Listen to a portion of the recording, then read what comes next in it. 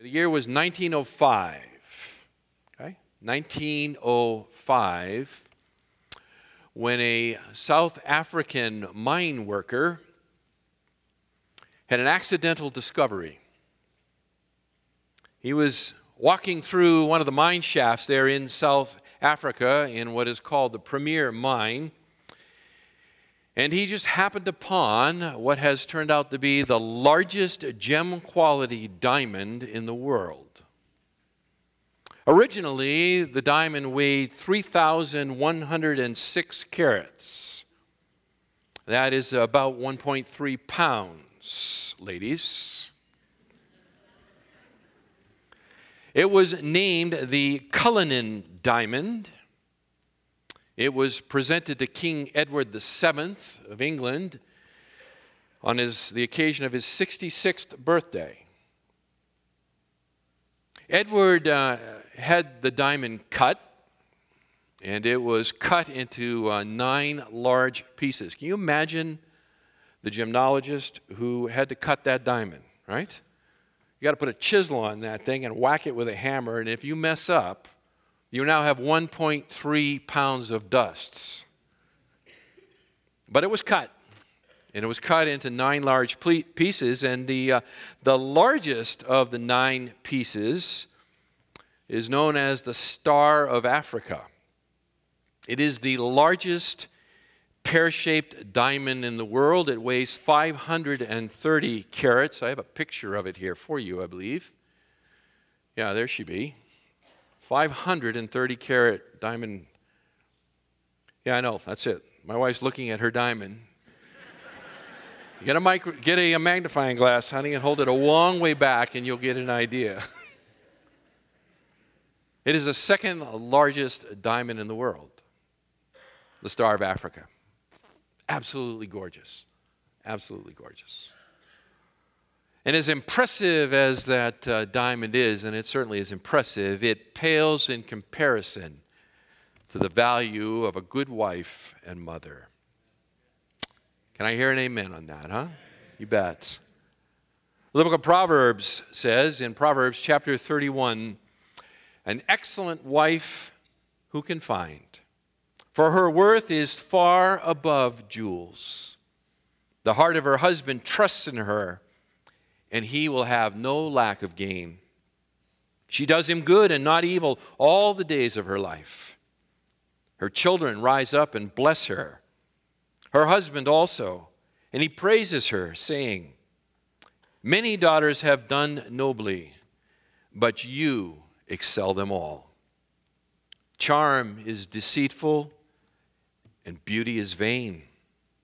But a woman who fears the Lord, she shall be praised. Amen and amen. The influence of a mother on the development and direction of a child is huge. It cannot be underestimated. Mothers generally are the one that spend the majority of time with the children as they are young. They interact with them during the formative years. And it gives them an unprecedented opportunity to disciple the next generation in the way of godliness. Motherhood is a very, very noble occupation. Recognizing this truth, the American poet, 19th century American poet William Ross Wallace wrote a poem. It's called "The Hand That Rocks the Cradle is the Hand That Rules the World." The poem goes like this. Blessings on the hand of women. Angels guard its strength and grace. In the palace, cottage, hovel, oh, no matter where the place. Would that never storms assailed it, rainbows ever gently curled. For the hand that rocks the cradle is the hand that rules the world. Infancy's the tender fountain, power may with beauty flow. Mothers first to guide the streamlets, from them souls unresting grow.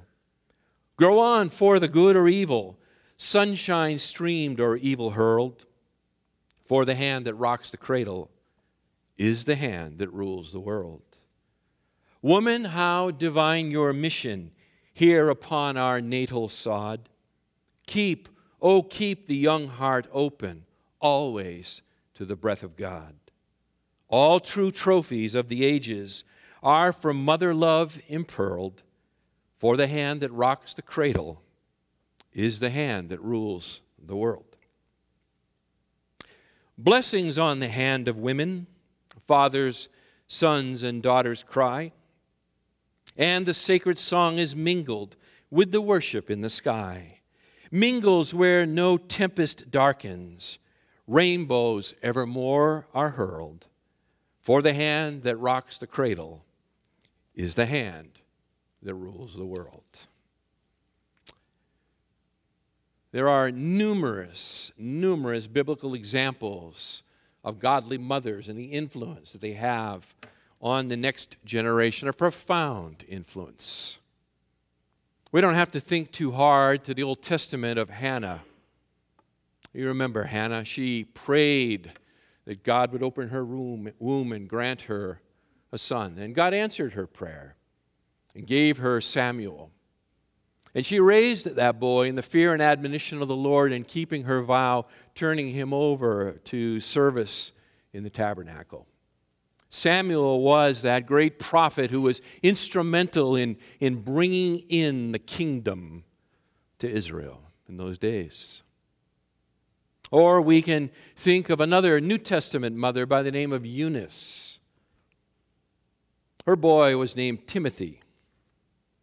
Paul writes to Timothy, and he reminds him, he says, I am mindful, 2 Timothy chapter 1, I am mindful of the sincere faith within you, Timothy, which first dwelt in your grandmother Lois and your mother Eunice, and I am sure that it is in you as well. And then Paul goes on to say to him, he says, from sacred childhood, Timothy, you have known the sacred writings, which are able to give you the wisdom that leads to salvation through faith which is in Christ Jesus. From childhood, Timothy, you have known the Scriptures.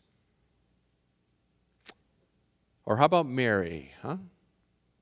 How about Mary, mother of our Lord? Can you imagine the entrustment for her? The very Son of God. She raised that boy from his infancy in the fear and admonition of the Lord. The Scriptures are very clear that Jesus knew his Scriptures, right? We find him in Luke's Gospel in the temple at a mere 12 years of age, dialoguing with the theologians of Israel. He had been raised in the Scriptures, no doubt by his mother. So this morning, what I want to do is I want to briefly survey with you 5 responsibilities of wives and mothers and the practical impact they can have on their families so that we might celebrate and honor them as the precious gifts of God that they really are. Okay? 5 responsibilities of wives and mothers. We're going to have to move through this relatively quickly. But here they are. Number 1, homemaker. Number 1, homemaker. For this, we go all the way back to Genesis chapter 1. And Moses' statement there in verse 28, where he writes, and God blessed them, that is Adam and Eve, and God said to them, be fruitful and multiply and fill the earth and subdue it and rule over the fish of the sea and over the birds of the sky and over every living thing that moves on the earth. And I take you there because I want to remind you that God's creation mandate, God's original words to Adam and Eve, those first humans, were given to them together. They were given them together. That is, that they both partake in this creation mandate. They have a role to play. It is not an identical role. It is a complementary role, as we'll see soon. But it is a vital role nonetheless. They are together to rule. They are together to subdue. They are together to produce. But each in their own way. For a wife, her main and primary sphere of responsibility is the home. It is the home. The Scriptures state these things in the clearest and most unequivocal terms. The Apostle Paul, again, writing to Titus in chapter 2 of his letter, he says, older women, likewise, are to be reverent in their behavior, not malicious gossips or enslaved to much wine, but teaching what is good, so that they may encourage the young women to love their husbands, to love their children, to be sensible, pure, workers at home, kind, being subject to their own husbands, so that the Word of God will not be dishonored. Beloved, running a home, and I'm not telling half the congregation anything they don't know, but for the other half of us, running a home is like running a small business. It's like running a small business. There are accounts to manage, assets to buy, expenses to be controlled, inventory, production, maintenance, vendors, customers, and if you'll grant me this, even stockholders of sorts. It is like managing a small business. It's uncommon now, but there was a time when it was actually quite common for most Christian colleges to offer a major in home economics. Home economics. It has fallen on hard times. Actually, it's become the butt of a number of jokes, right? How sad. How sad. A home economics degree. What great training. Whether it's done formally in a 4-year academic institution or whether it's done on the job in an apprenticeship. To teach older women, younger women, how to maintain a home, how to fulfill one of these primary responsibilities that come to her from God. I mean, typically it is mom who runs the home, isn't it, gentlemen? It is mom who runs the home. And in order to do a good job of it, she needs to be industrious. And she needs to be savvy. Again, hear Solomon's words in the Proverbs in chapter 31. He says that she is like a merchant ship. She brings her food from afar. She rises also while it is still night, and gives food to her household and portions to her maidens. Strength and dignity are her clothing, and she smiles at the future.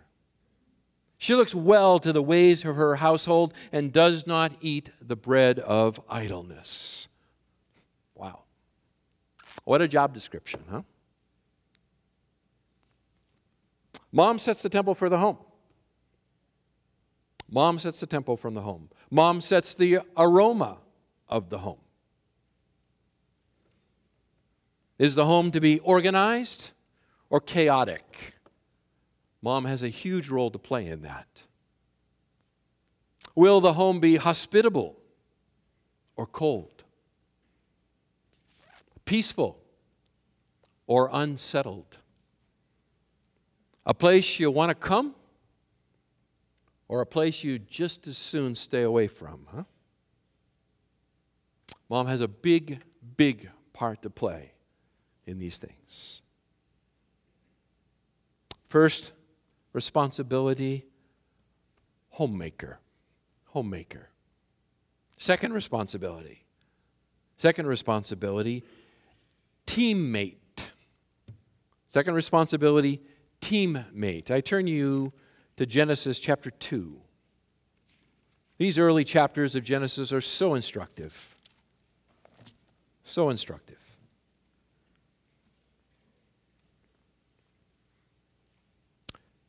Chapter 2 and verse 18.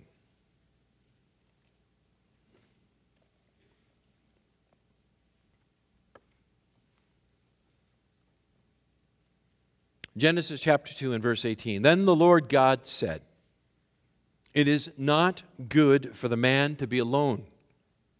I will make him a helper suitable or corresponding for him."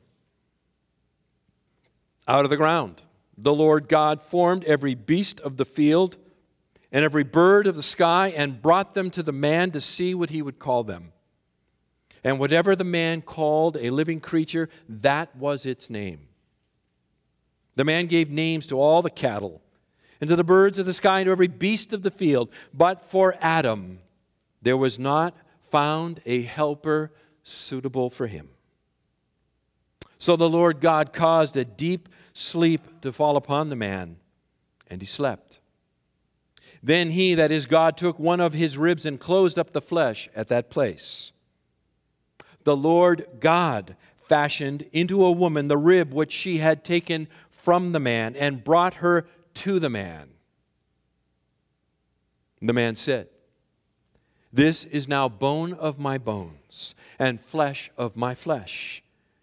She shall be called woman, because she was taken out of man.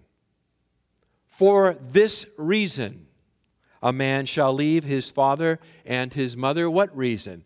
For the reason that he needs to have a helper suitable for him. For this reason, a man shall leave his father and his mother and be joined to his wife, and they shall become one flesh. And the man and his wife were both naked and were not ashamed. Woman, made from man, made for man. To be a teammate, to be a support for her husband in his ambitions, to be his most loyal confidant, to be his cheerleader, to be his friend. Her strengths to complement his, that together they will be stronger than they could possibly be apart. Together, a team, a formidable team for life and ministry. Now, how does it work out? Not the same in every home, to be sure. The principles are universal and apply to all marriages. This is an institution of God. This has been created by God in the beginning. But the details, how it works out, are subject to the understanding as worked out in an individual home. Just exactly how the team works, I don't believe there's any two marriages that are identical. That's not the point. The point is that foundationally, it is a one flesh relationship. Man can't do it by himself.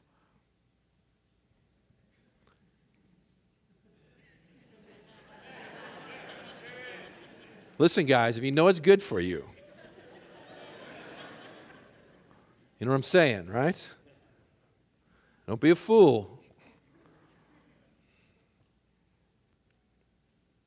It's a rare man indeed, a very rare man indeed, who does not sense his need for a woman, for a wife, for one corresponding to him, one called of God to come alongside him, that together they partner in life and ministry. It is a rare man indeed.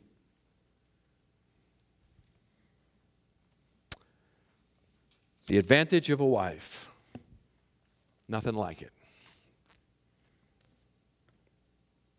Homemaker, teammate. Third, nurturer. Nurturer. Chapter 3 of Genesis and verse 20. Now the man called his wife's name Eve, because she was the mother of all the living. He called her name Eve. Her name means life. Her name means life. To be a mother, to be a wife is to be completely and intimately connected to and committed to children. It's fundamental to what it means. It's a life of sacrifice, is it not, ladies? It is a life of sacrifice that begins with conception and runs through pregnancy and labor and delivery, and you're just getting started. Right? You'll bring that package home from the hospital. I can remember when our oldest was born, and I turned her every which way but loose, and there were no directions anywhere. Not on the box, not on the bottoms of the feet, nothing. But Mom knows the sacrifice of children. Mom also knows that it doesn't matter how old the children get, that the concern, the care, it never goes away. Never goes away. Dads don't get it. Dads don't get it. Not in the same way. It's not that fathers are not concerned for their children. They are. But dads will never come to understand the depth of concern, the level of joy and heartache that children can bring to their mom. A mother's life is inexplicably bound with her children. Paul draws on this common knowledge when he writes in 1 Thessalonians chapter 2 and verse 7, and he's writing to the young church at Thessalonica, to the believers there, and he's reminding them of his time with them and his ministry among them and his care and his concern for the church.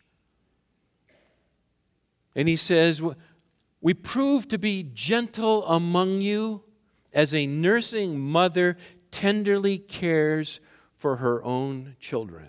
That is a picture that everybody can understand. Paul says, we minister to you believers just like a mom caring for her nursing child. It's a picture of intimacy. It's a picture of sacrifice. It's a picture of concern and giving and life-sustaining. Wonderful, wonderful picture.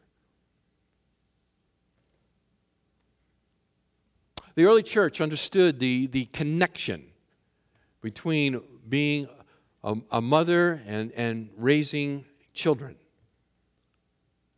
And they connected these things together as a mark of what it meant to be a God-fearing woman. That is, that those who raised their children and did a good job with it and gave themselves to it and understood the entrustment that it is, were manifesting piety in their lives. Someday, if they become widows and in a place where they're unable to care for themselves, Paul says, for these women who have given themselves to this God-glorifying task, the church is obligated to come alongside and care for them financially for the rest of their days. 1 Timothy chapter 5, verses 9 and 10, Paul's instructions to the church at Ephesus as to who among the widows qualifies for the ongoing financial support of the people of God. And he says, let a widow be put on the list only if she is not less than 60 years old, having been the wife of one man, that is, having given herself to her husband in marriage, having a reputation for good works. And if she has brought up children, if she has shown hospitality to strangers, if she has washed the saints' feet, if she has assisted those in distress, and if she has devoted herself to every good work.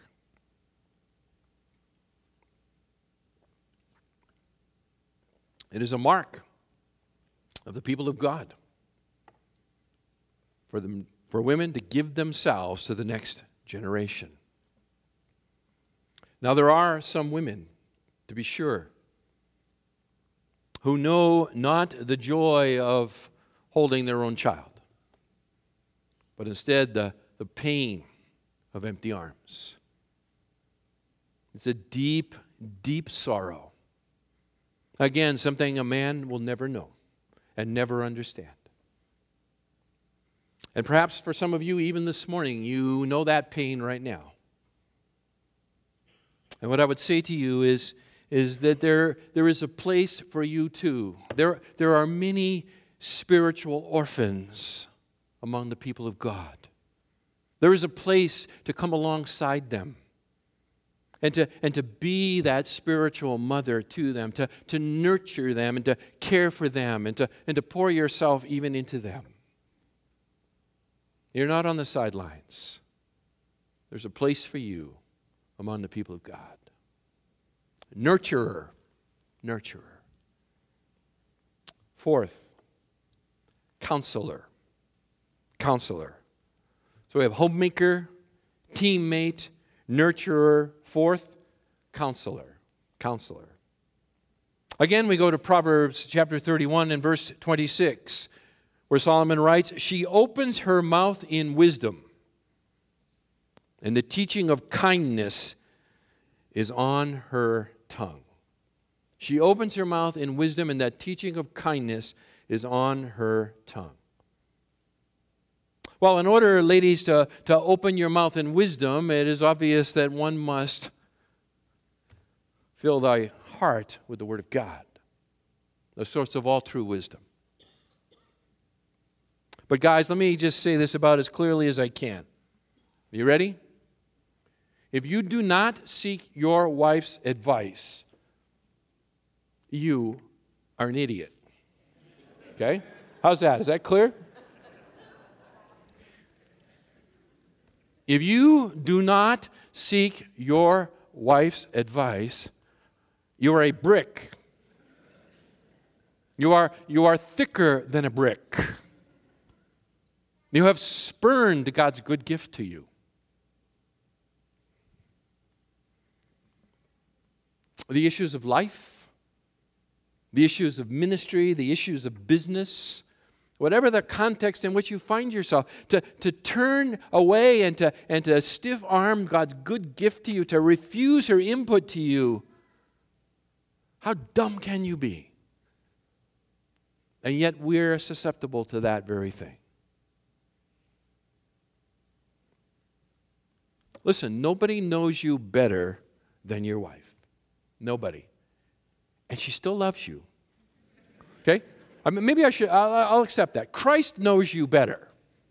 And He loves you perfectly. But second to Christ, no one knows you better than your wife. And you know what? She still loves you. She's seen you when you got bad hair. She's seen you when you got bad breath. She's seen you when you got BO. And I'm just getting started. You know what I'm saying?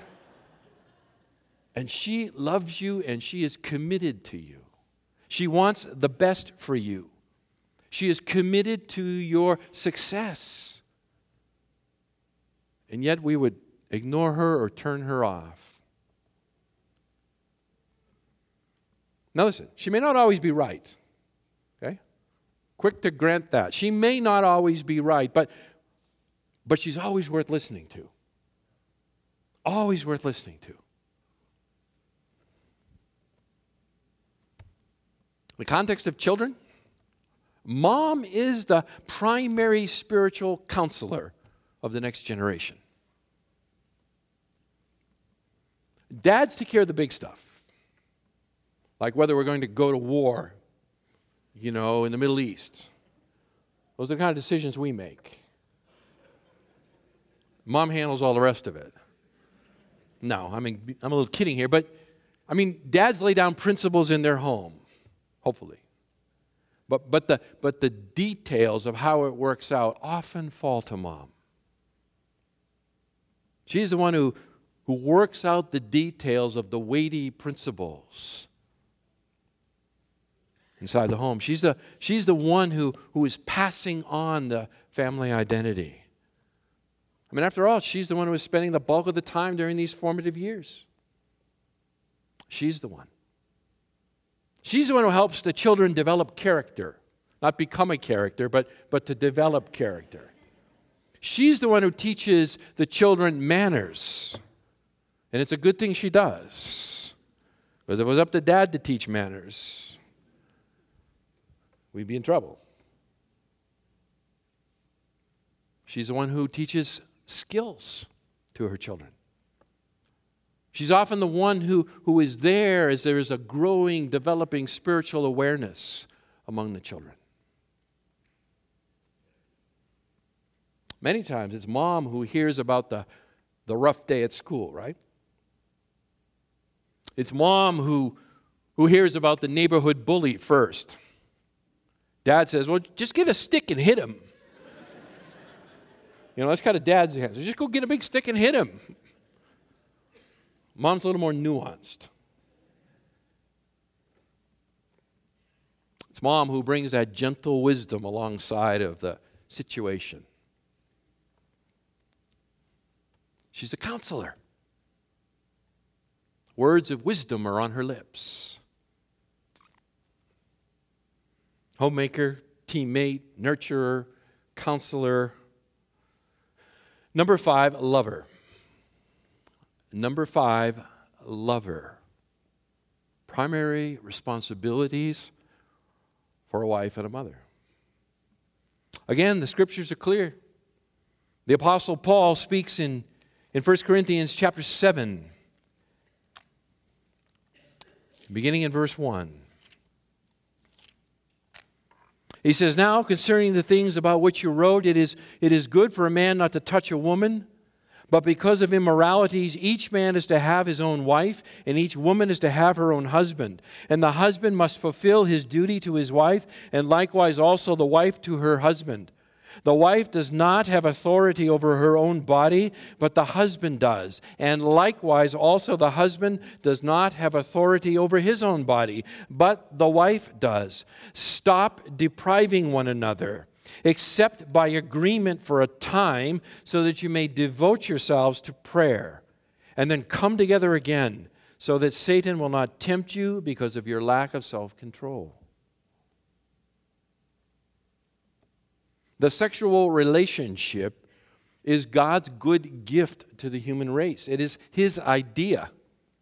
He's the one who designed it into that first marriage. We read it in Genesis chapter 2. They were both naked and were not ashamed. There was nothing to be ashamed of. And listen to me, because God's created sex, it's His idea, He has the right to regulate it and define it. And He has done exactly that. The sexual relationship between a man and a woman belongs in one place and one place only, and that is within the covenant bounds of marriage. Nowhere else. Nowhere else. But within marriage, the gift of marriage, within that covenant relationship of marriage, it is a wonderful and good gift of God to be enjoyed freely and without shame.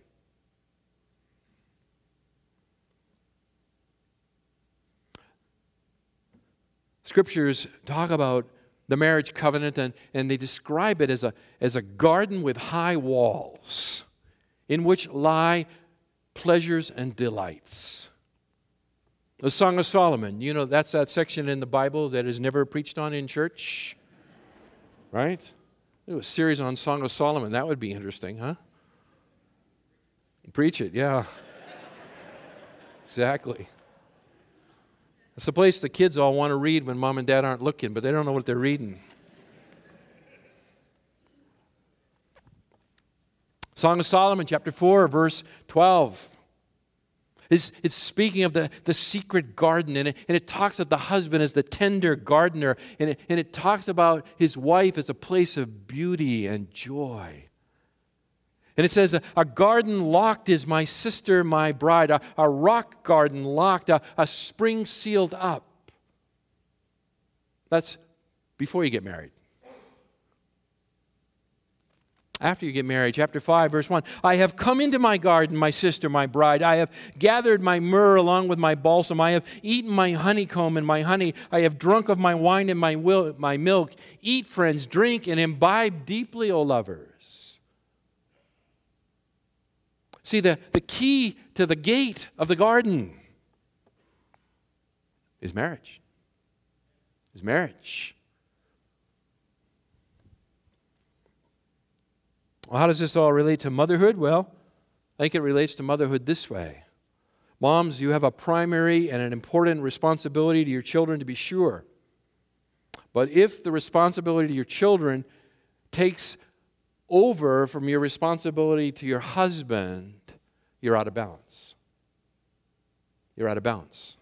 You were a family when you came together in marriage before children came. You will be a family after they leave. I'm on the other side of it now, and I tell you, it's pretty good. It's pretty good. Not like a second honeymoon, except you're not dumb.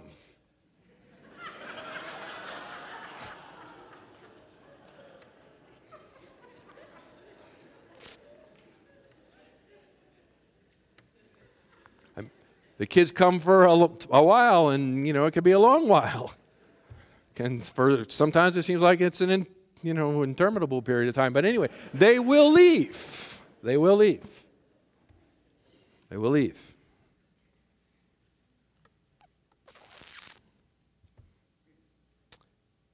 Hey, you know what? You know your children are like watching you? You know that? Do you know your children learn about marriage and sexuality and things like that by watching mom and dad? More is caught than is taught. The behaviors, the attitudes, the kindness, the tenderness, all these things that characterize or should characterize a husband-wife relationship. Those kids are watching. And they're forming opinions and impressions about what it's all about. Don't ever let the responsibilities of being a mom and caring for your children crowd out your responsibilities and privilege to be a wife and a lover to your husband. Okay? All right. So what do we do with this? Well, let's see if we can apply some principles. See if we can apply some of these principles. And so I've got a list. Some people love lists. Okay? For those of you who love lists, this sermon is right up your alley. Okay? I'm going to give you a list. I only give it to you as suggestions. These are not necessarily mandates. They're an attempt to make practical application of these deep principles. So 20 ways a mother can positively influence their children. Let's just focus it there. It's Mother's Day. Okay? 20 ways. So here they are. I'm going to give them to you pretty quickly. Number 1, pray for your children early and often. Salvation is of the Lord, the Scripture teaches. Beseech the God of heaven to be merciful for your children. Pray for them. Pray for them regularly. Pray for them often. Pray for them early. Carol and I are of the conviction of our need to pray for our grandchildren even before they're conceived, that God might have mercy on their soul. Pray for your children. Secondly, read to them. Read to your children. Read to them while they're young.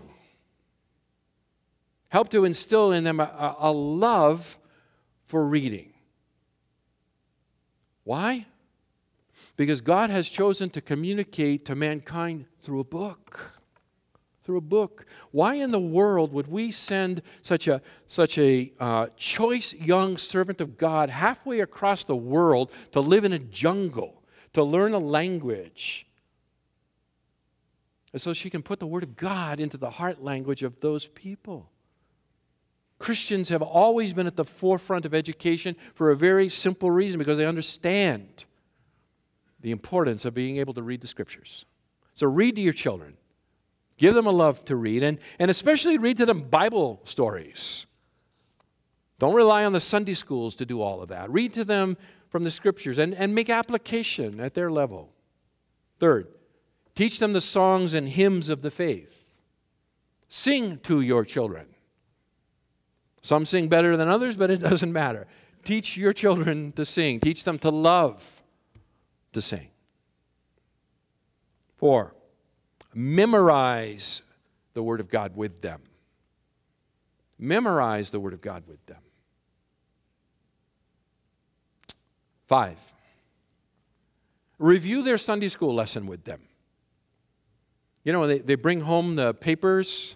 Mommy, this is for you. And it's like a stick figure drawn with an orange crayon, you know. But go over the lesson with them. What did you learn today?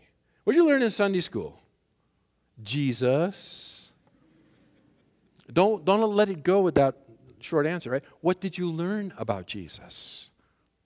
Review their Sunday school lessons with them. Reinforce what those teachers are teaching. 6, share the gospel with them. Share the gospel with your children regularly, age appropriately. There's never a time to give up on that. Continue to share the gospel with them. The reality that they were born in sin, without hope before a holy God.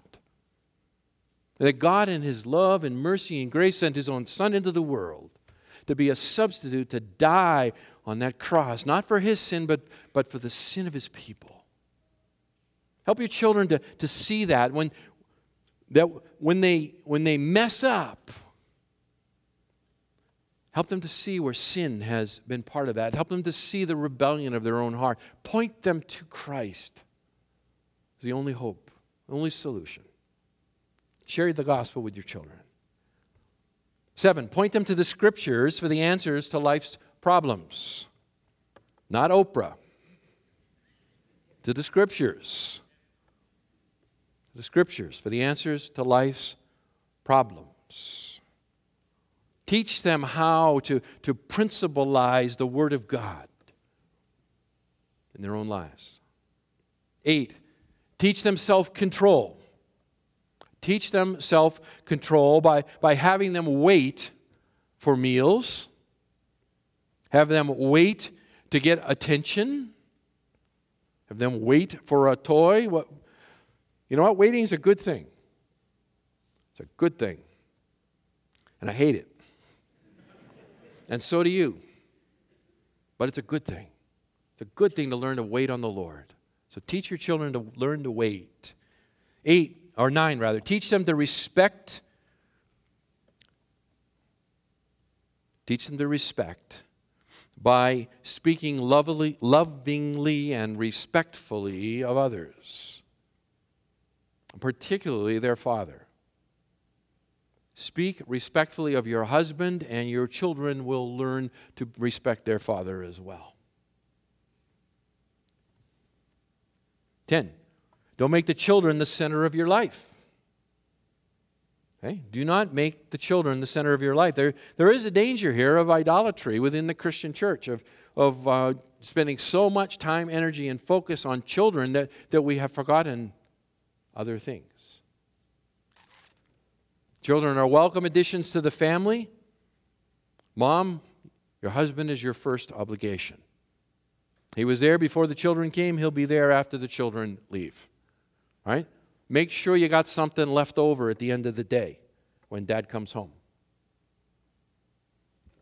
About to get myself in trouble, but it hasn't stopped me before.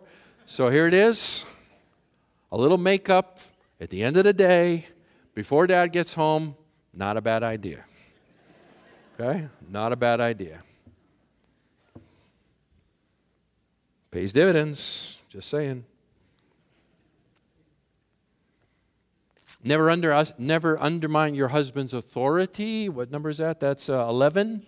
Never undermine your husband's authority by disagreeing with him publicly in front of your children. Keep your disagreements private. That's what bedrooms are for, with locked doors. That's what date nights, unfortunately, can become.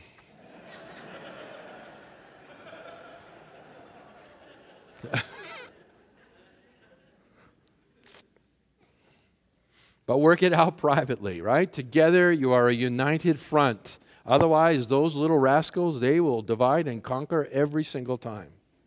Every time. 12, watch out for too many children's commitments. Okay, that's sort of maybe that should have been a sub-point of number 10. But watch out for too many children's commitments. What am I talking about? I'm talking about things like sports and music and dance and gymnastics and parties and theater and right? Until the family's running ragged, chasing children everywhere. Right? There's a place for all of this to be sure, but just be careful. Watch out these things. 13, make the atmosphere of your house a place where your children and their friends want to be. Right? Make it a good place where the neighborhood kids want to come and play. You're worried about your children, playing in somebody else's house? Resolve it. Get them to come to your house. How do you get them to come to your house? Make brownies. It's a very simple strategy. Cookies or brownies will bring the children. And then they'll want to be in your house, and then you can have oversight of their playmates. Okay? 14. Prepare for and insist upon the sacredness. I call it the family dinner hour. Different homes work it out in different ways, but there ought to be a time, I believe, in which the family is together, eating together and conversing together and connecting together as a family.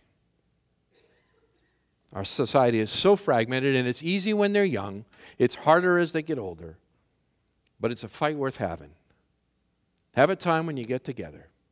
Connect with each other. Talk about life. Okay? Don't have the TV on while you're eating. Right? But together. Talk. 15. Moms, don't baby your sons. Okay? Moms, do not baby your sons. Let them try and fail. Let them try and fail. Encourage them to grow into manhood, to assume their God-given responsibilities as a protector, as a provider. They need to grow up to be men, not just boys who are chronologically old. Okay? It's a real problem in our society. Okay? Encourage your son to grow up to be a man. 16, teach your daughters to guard their heart and not to give them away lightly. Teach the daughter to guard her heart. When it came to dating, I told my girls, I said, if someone asks you if they can take you out on a date, you say to them, if my dad says it's okay, that's fine with me. Here's his number. Give him a call. Okay? Takes a brave man to call me. Discipline your daughters. Disciple your daughters with regard to modesty and purity. Okay, Mom, teach your children, teach your daughters what it means to be pure of heart and pure of dress. 18, teach them to love and respect their future husband by insisting that they love and respect yours. Okay? 2 more. 19. Prepare them for marriage by giving them a realistic, non-storybook view of marriage. Okay? Give them a realistic, non-storybook view of marriage. Help your daughter to be ready for marriage. Help your sons to be ready for marriage. And finally, and this goes to both moms and dads, transition over time from lawgiver to guardian to coach to friend. It's a blessed thing. It's a blessed thing. Let's pray. May God give wisdom in the application of His word. Father, thank you. Thank you for our mothers. Thank you for the sacrifice they have made. Our Father, even those who perhaps their mothers weren't all that they could have been. Perhaps the memory of mom contains some serious pain. I pray that on this day, even for them, they could look back with a thankful heart for this woman that has brought them into the world. And Father, for those whose moms have really worked at it and have sacrificed and have given themselves, how blessed we are. Father, may our hearts be filled with gratitude as we recognize the tremendous sacrifice that they have made, the impact they've had in our lives. Our Father, we thank you for spiritual mothers, for those ladies, Christian ladies who have spoken into our lives along the way, taken an interest in us, whether they be Sunday school teachers or Awana workers or children's Bible club workers or school teachers or whatever the situation. Our Father, how we thank you for them too. But Lord, we are a people who are so blessed. May you help us to recognize that. And Father, may we be grateful, most importantly, because you have lavished us with the love of your Son. And it's in His name we pray. Amen.